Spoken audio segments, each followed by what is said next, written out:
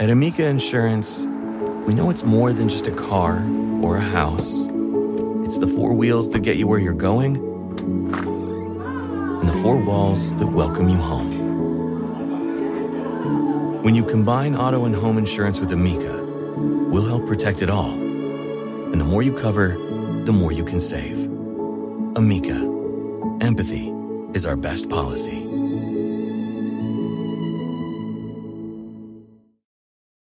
You and Betty and the Nancys and Bills and Joes and Janes will find in the study of science a richer, more rewarding life.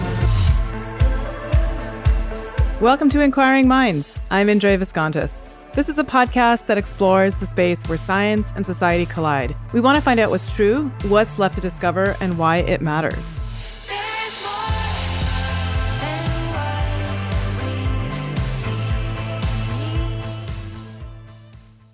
This is the first episode in a two-part series about the things that keep us together, our bones.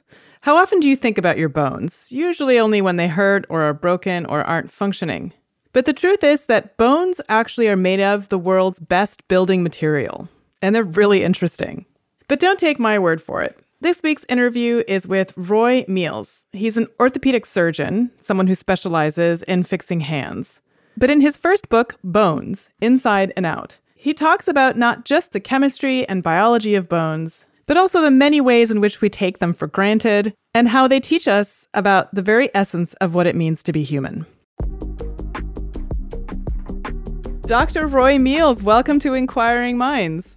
Well, thank you for inviting me. So I was really excited to get a copy of your book, Bones, Inside and Out, because I feel like it's something I never think about. I don't think about my bones. And so it's always nice to know that you're walking around with a body part that has so many fascinating things tied to it that I can still learn. So let's start with the basics. What are human bones actually made of? What are they constructed of? Well, that's the beginning of this incredibly interesting story, that it's a composite material where, first of all, there's a meshwork of collagen protein fibers that you might think of like a piece of steel wool, that it's flexible and has lots of openings in it. And then on this meshwork of collagen fibers, there's this particular calcium compound that's deposited, and that's what makes it rigid. And so the combination of the flexibility of the collagen and the rigidity of the calcium crystal really gives the bone its lasting nature. It's a tiny bit flexible. If an engineer bent it, that they would see it actually bend a little bit long before it broke. So that means that every time we fall down, our bones aren't so brittle that they crumble every time. But that the calcium does provide rigidity and allows us to stand up and jump and run. And then it also gives longevity to our bones, such that there's some possibility they'd fossilize and show up 100 or 200 million years later. One way to think about bone, I guess, as a composite material is thinking about a wall that has plaster on lath. The lath is a little bit flexible and it supports the plaster, and then the plaster gives a hard surface to it. So that's, or another analogy when we think about the outer layer of dense bone and the inner layer of open mesh bone, is a good analogy there is a loaf of stale French bread.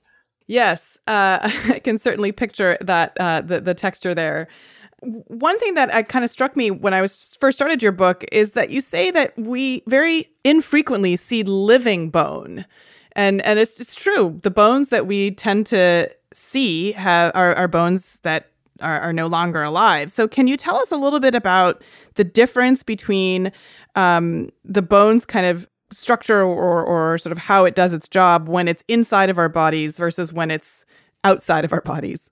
Okay, well, I guess I'm privileged as an orthopedic surgeon to, see living bone on a regular basis and work with it. And I think most people's concept, if we just stopped somebody on the street and said bone, what's the image in your mind is that I think oftentimes the dried skull on the desert floor would come to mind, and that's pretty much just the calcium that remains at that point. But the living bone has a blood supply. It doesn't have a fantastic blood supply, but it is nourished by blood. And so that if we drill a hole in living bone, say, for instance, to put a plate and screws on a fracture, is that we can see the bone bleed. And then the internal channel, the relatively hollow channel in our long bones is in early life filled with cells that make blood cells, and it makes red blood cells to the tune of about 5 billion a day. And then as we progress in age, is that there's less red blood cell production, and that marrow space becomes fatty, and so that's when somebody eats marrow bone, is what they're eating is that buttery interior of the bone. So, I mean, and of course, then if an animal dies and dries in the forest or on the desert, well, then the marrow and all the cells disappear entirely and just leave the calcium framework at that point. And if the bone is left exposed, according to the humidity and the degree of sunlight, is that the bone itself, the calcium structure, will decay over 5 or 6 years. But that in the instances where animals have become silted in, say like on a riverbank, then that puts them in an oxygen-free environment, and those bones have some possibility of fossilizing and then reemerging, great to the pleasure of paleontologists, even hundreds of millions of years later.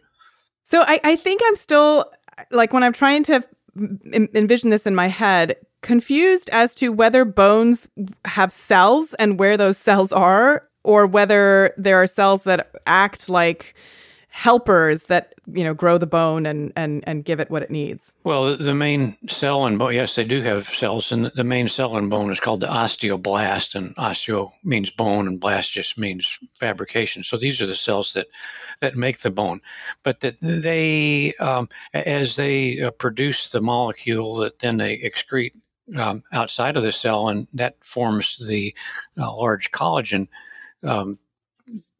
meshwork of fibers, and then this meshwork becomes encased in the calcium, is that this actually isolates the bone cells from each other, and they're all encased in their own little cocoon of bone. They're called lacunae, or little tiny lakes, but they're isolated from each other. And one interesting thing about that is that is the reason why some people can predict the weather based on changes in barometric pressure, because these little osteoblasts are in this rigid container of bone that they have surrounded themselves in, and then when pressure changes, is that they can't equilibrate with the pressure easily, and it can cause a weatherache. And so that's the main. Well, that's the cell that forms the bone, and then the other cell that's equally important is called the osteoclast, and clast means to destroy, such as an iconoclast. But the osteoclast removes bone, and the two in concert then keep our bone in a natural healing state. And for instance, that's the understanding behind the message to exercise regularly and to walk briskly 5 or 6 times a week, because that stimulates the bone to remodel.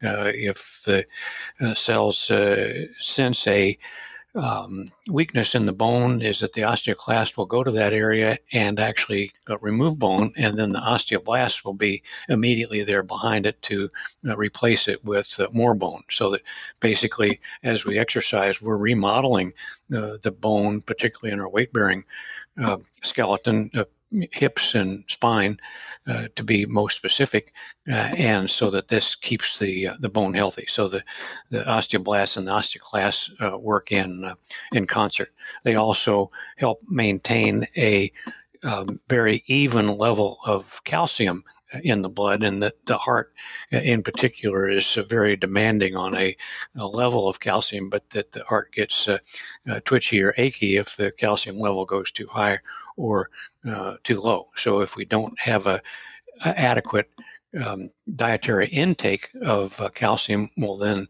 the osteoclasts go to work to maintain the blood level. And of course, that's good for the heart and for our other muscles, but that it is terrible for the overall health of our bones. And of course, this gets to be a bigger deal, particularly in women, particularly after menopause, and that is the basis of osteoporosis, and that's far better to prevent than to treat.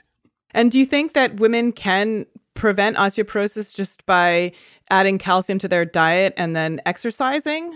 Right. The exact details go far beyond what I can do, particularly on a podcast, but that each individual needs to talk to their family physician or their gynecologist regarding hormonal supplements, calcium supplements, vitamin D supplements, and exercise. But that in general, people really, and men as well, our bone mass is maximum when we're about 25, and that we should do everything after 25 to maintain that bone mass, and at least up until menopause. The best way to do that is just with regular exercise.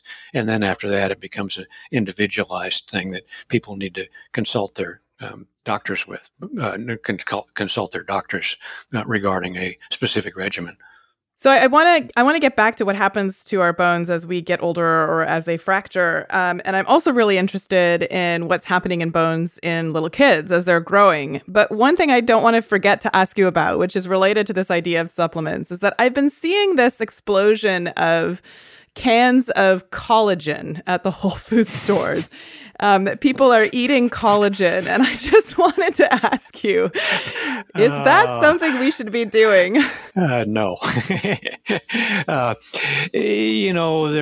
Everybody's looking for the fountain of youth, and if you can eat a can of collagen and then can avoid walking briskly every day, there'd be some people that would go in for that. But that I think maybe the fad's kind of died off about a few years ago. Everybody was taking chondroitin sulfate and whatever the other one, chondroitin sulfate and glucosamine for the health of their cartilage. And it's the same with collagen, is that when these big molecules are ingested and then digested, they're broken down into their basic sugars and amino acids in the intestinal tract. And so it's a real leap of faith to expect that these molecules of glucose and amino acids that are circulating in your bloodstream, having been absorbed from the intestinal tract, it's a real leap of faith to think that they will reassemble themselves as collagen or as glucosamine or chondroitin sulfate, and then somehow miraculously find their way to the joint surface or to the bone. So a general healthy diet is fine and recommended, but to eat these supplements is that the only person they're benefiting is the proprietor of the grocery store. Excellent. So I will take that off my delivery order. Yes. Have a nice piece of steak or a good helping of kale. So that brings me to bones growing, and especially in little kids who seem to go through all kinds of stages of bone growth. When they're really little, it seems like that it's growing. Their bones are just growing very quickly. when they break the bones, they seem to heal really quickly. So can you tell us about sort of the differences between like what's happening in kids' bones versus what happens after age 25 or whenever they stop that phase? Well, in general, if you watch a tree branch grow, it will just continue to grow right from the tip. But that when we consider that our long bones have cartilage on both ends of them, and the cartilage makes for the slippery, low friction surface in the joint, is that there's an area near the end of the bone, but not immediately on the end of the bone. It's called the growth plate. And that's where the bone pushes the cartilage surface away from the shaft of the bone. Most bones have these growth plates on both ends, and so that the bone grows longer from near each end, but that it maintains the growth plate on the it maintains the cartilage on the end of the bone. An analogy I use in the book is that you think about a growing twig, but on the end of the twig you put a little piece of slippery banana peel. So the banana peel is the analogy for the cartilage.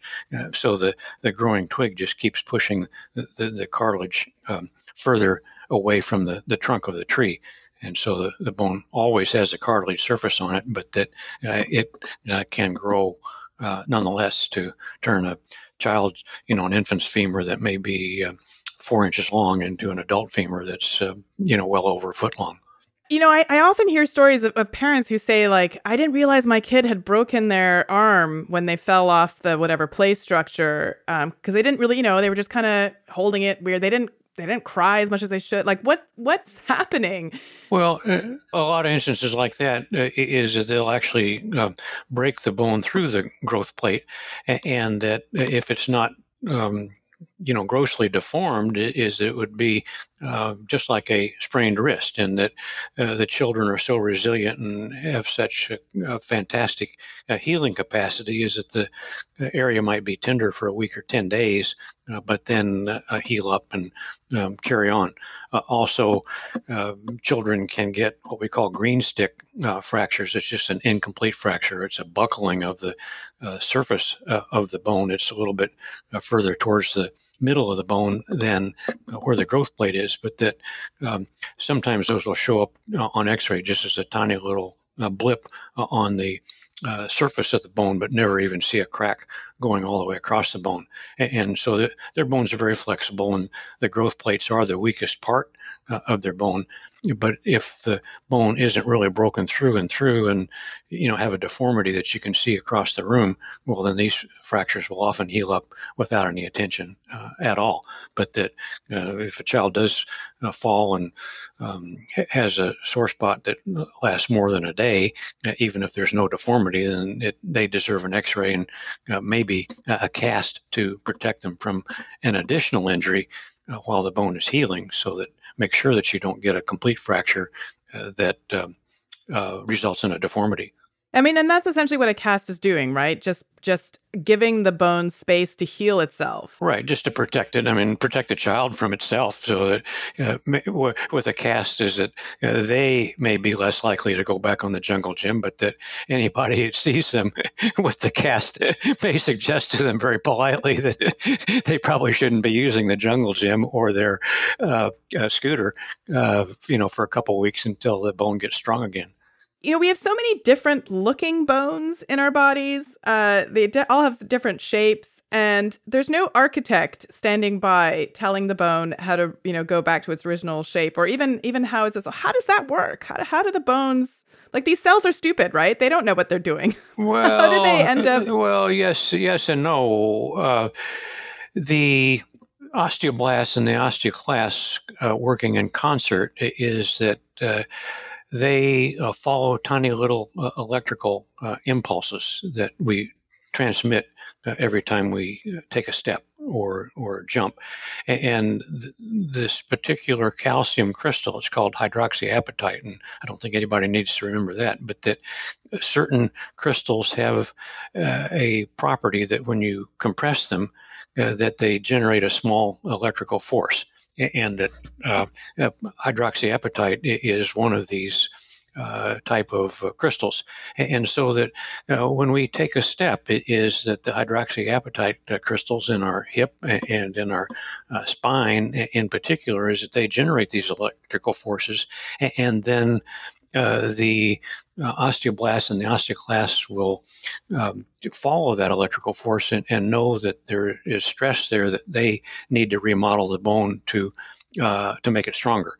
And so that after a fracture, if there is an angle in the bone, which isn't uncommon at all, that on the side of the bone where the stresses are being felt and the new bone that's healing the fracture is generating these electrical forces, is that the bone will go there and remodel it. But then on the other side of the angle where there's the bone is not absorbing any weight-bearing forces, is that there won't be any electrical forces there, and that the osteoclasts will then just naturally model this bone away. It's really remarkable to see a fracture that's 3 months old and it's healed, but it may have a 30-degree angle in it.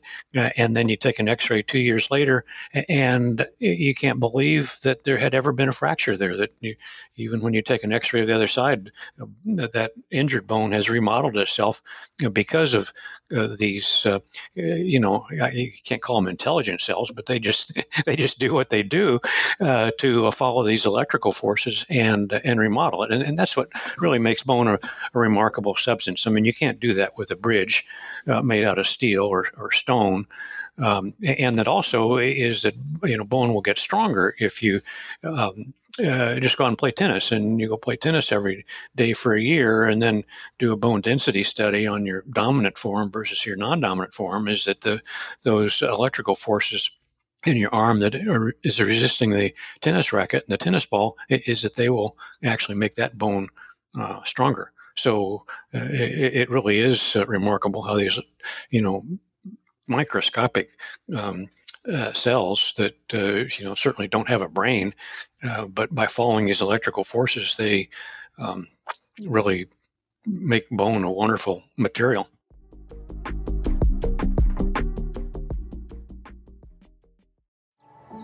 Every day, our world gets a little more connected, but a little further apart.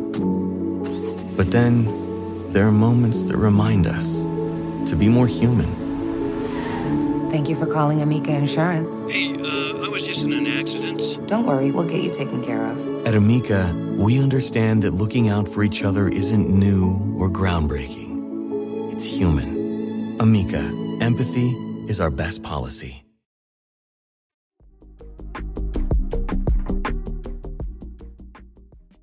So when I wanted to talk a little bit about sort of the differences between when you have a traumatic injury and you as a surgeon have had to go in and fix something versus an elective surgery, and what are the kind of things that you think about when you're dealing with something that wasn't necessarily sort of planned? Are there differences in terms of your approach? I mean, I'm sure there are sort of practical differences. Well, but just in general. A lot of fractures can be managed by closed means, meaning a cast or a brace, or maybe even just a restriction of activity for a while. One exception to that one type of fracture that almost always deserves surgical treatment is a hip fracture, particularly in an older person.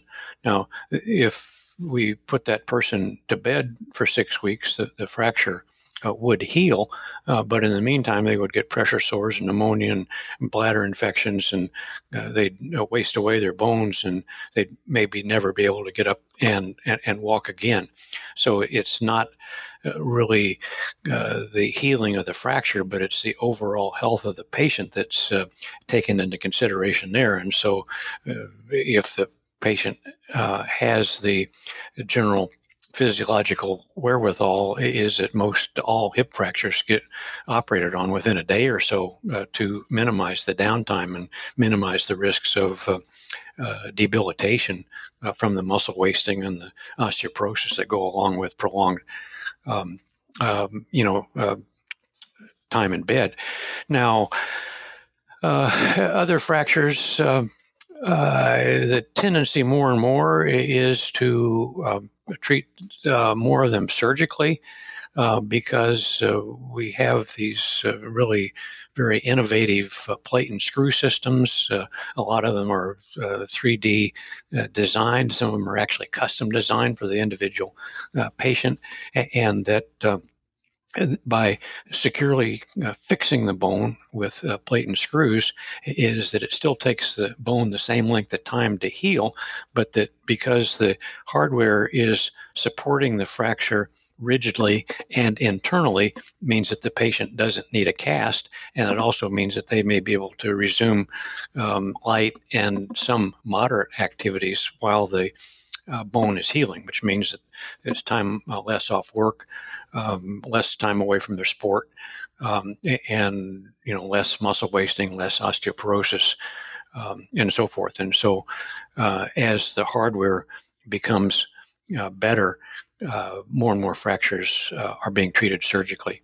So I wanted to talk a little bit about the choice of materials to use in orthopedic surgery, like the plates and the screws, because that has changed over time. Oh, absolutely. And my husband has a screw in his ankle that he never had taken out from an injury when he was like 15. And I just don't understand how it's possible that he can walk around with that and not be in pain. Tell us that. And that's the only thing you don't understand about him, right? Correct. Everything else is, very clear. Everything else is an open book. Okay. Yeah. Well, surgery in the modern sense really came around in the late 1800s, and that was a time when people began to understand about bacteria and could do things to prevent infection, and therefore they could begin to do elective surgery. And so they could begin to treat closed fractures at that time. Also, after the invention of the discovery of anesthesia in the 1840s, well, then people could be anesthetized, and the surgery didn't have to be at warp speed fast. While two assistants were holding the awake patient down and so forth. So there are a lot of things that blood transfusions also. So there are a lot of things that happened in the last half of the 19th century that allowed for elective surgery. And so that was when surgeons began to think about using plates and screws for internal fixation of fractures. And naturally, the first screws came from the woodworking shop, and I can show you an x-ray from about 1895, and it's just a plain old flat-headed wood screw that somebody's placed in an elbow fracture. And the thing that they didn't understand when they first started putting iron and aluminum implants in, is that the body is basically just a big waterproof bag of salt water, and that it is going to rust any normal metal. And then it was about the early 1900s, maybe 1910 or thereabouts, when the first stainless steels came around, and that really revolutionized internal fixation of fractures, because then for the first time, plates and screws could be placed and not expect them to corrode away. And then in more recent years, there's still a lot of stainless steel being used, but also now we use some plates and screws made out of titanium. It's a little bit lighter, and its bending characteristics are a little bit closer to that of the natural bend in bone, and so they're a little bit better tolerated mechanically. But that some hardware, like a single screw in an ankle, typically would not pose any problem at all and can be left in place. Other times the plates and screws are palpable beneath the skin, and just for the sake of comfort need to be removed. Sometimes they need to be removed so that they don't overly protect the bone. And if you have a very rigid plate and screws in place on a long weight-bearing bone, is that those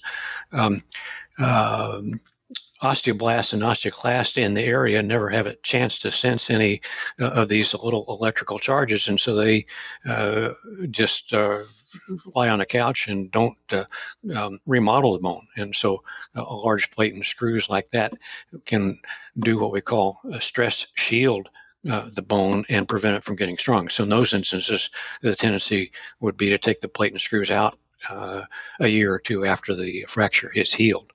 And so how come people, and maybe this is something that's happening now that we have, 3D printers that can work with all kinds of different materials, like why wouldn't you use actual collagen and calcium and recreate human bone for use in orthopedic surgery?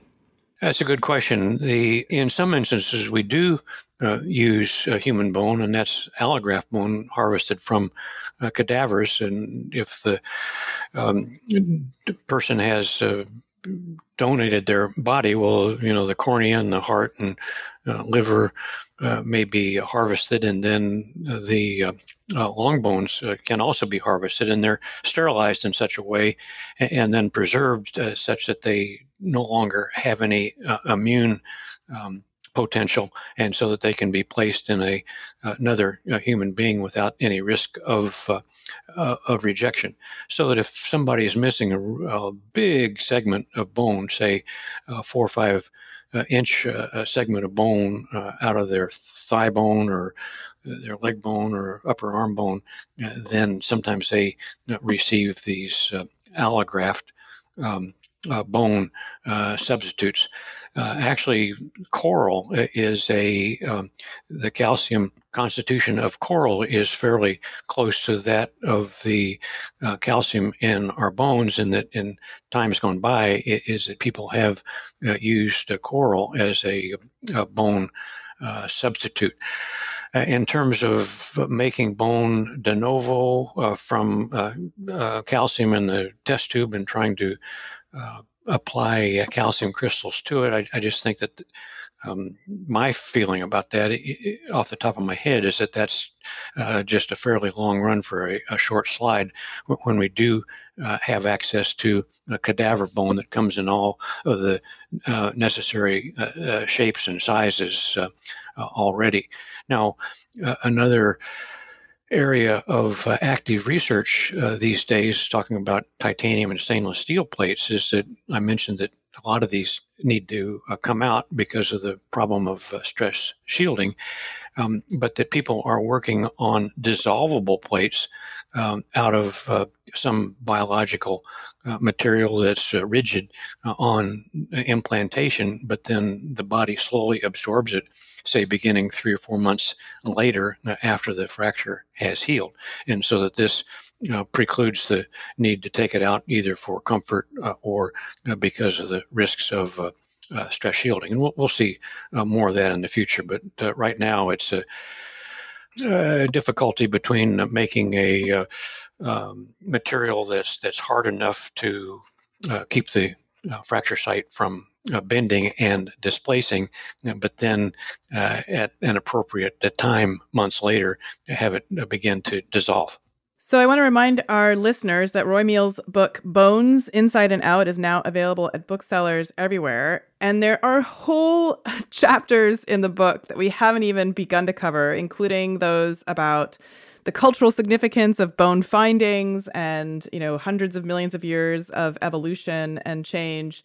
And that's a little bit strategic because next week we're going to be hearing from Kermit Pattison, who wrote a book called Fossil Men about the people who were using bones to learn more about human civilization. And so I see this as a 2-part series on sort of glorifying bones.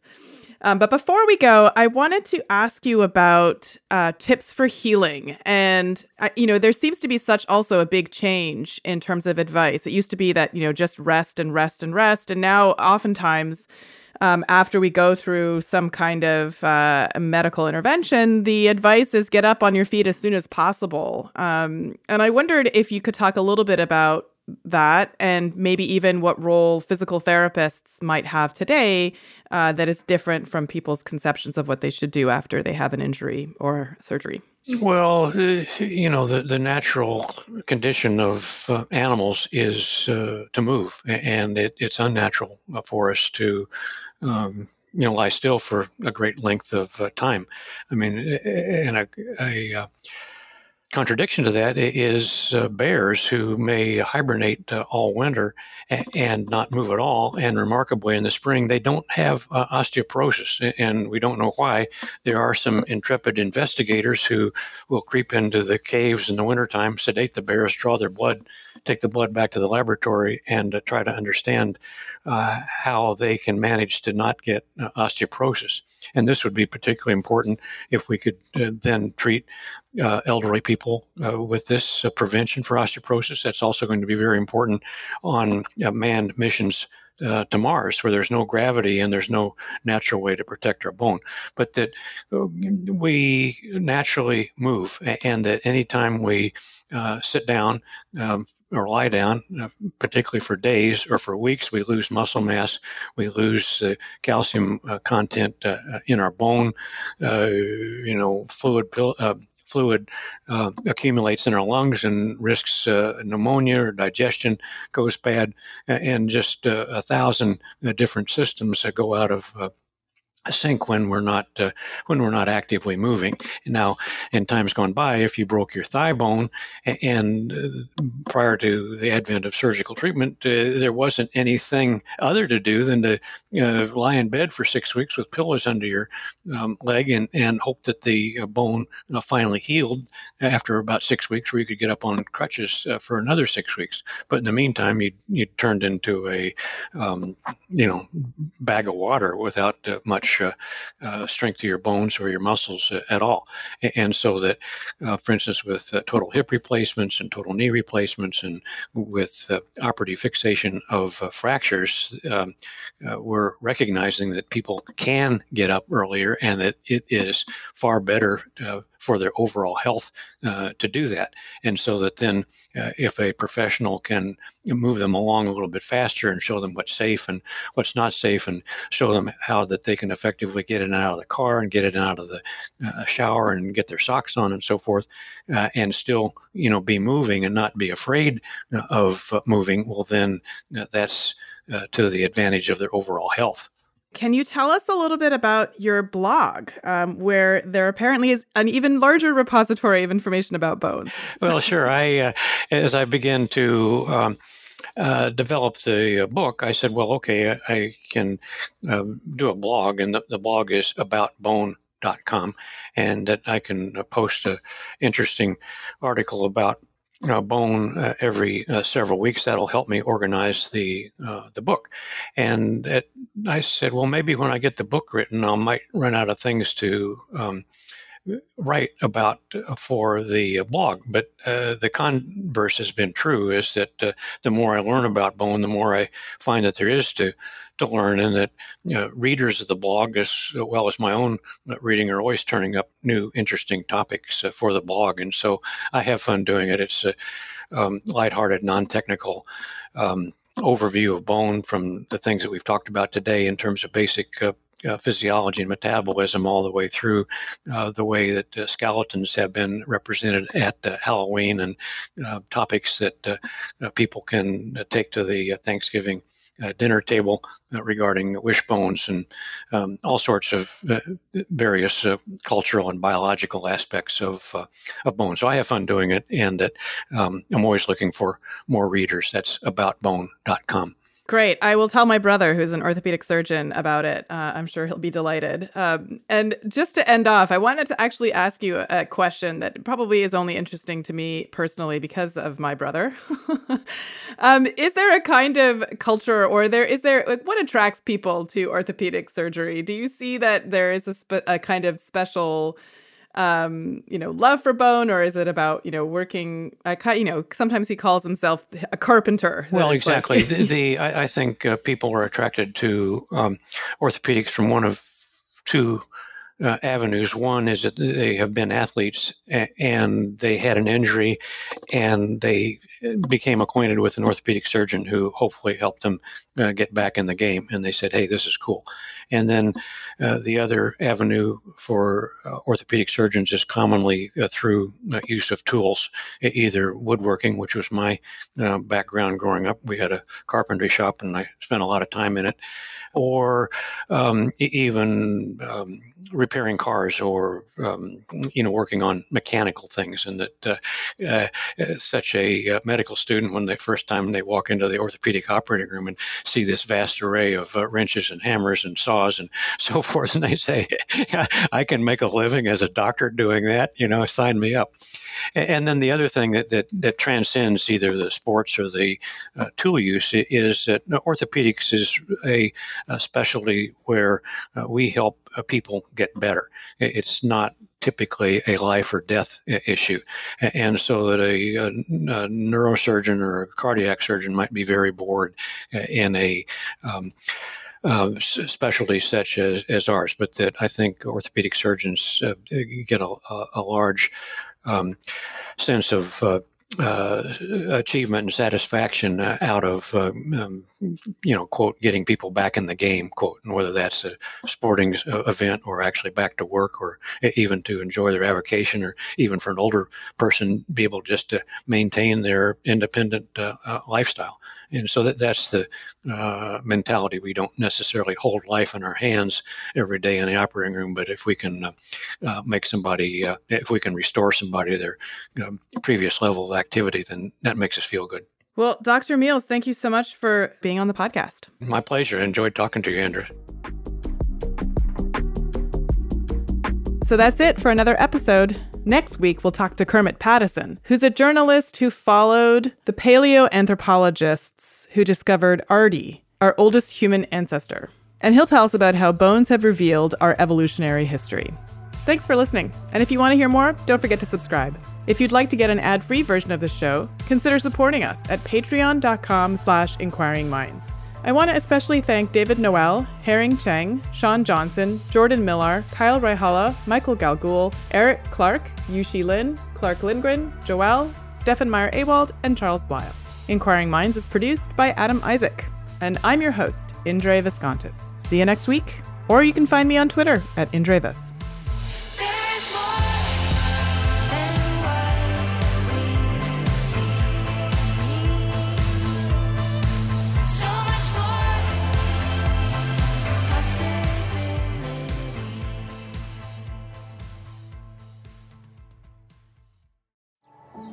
Every day, our world gets a little more connected, but a little further apart. But then, there are moments that remind us to be more human. Thank you for calling Amica Insurance. Hey, I was just in an accident. Don't worry, we'll get you taken care of. At Amica, we understand that looking out for each other isn't new or groundbreaking. It's human. Amica, empathy is our best policy.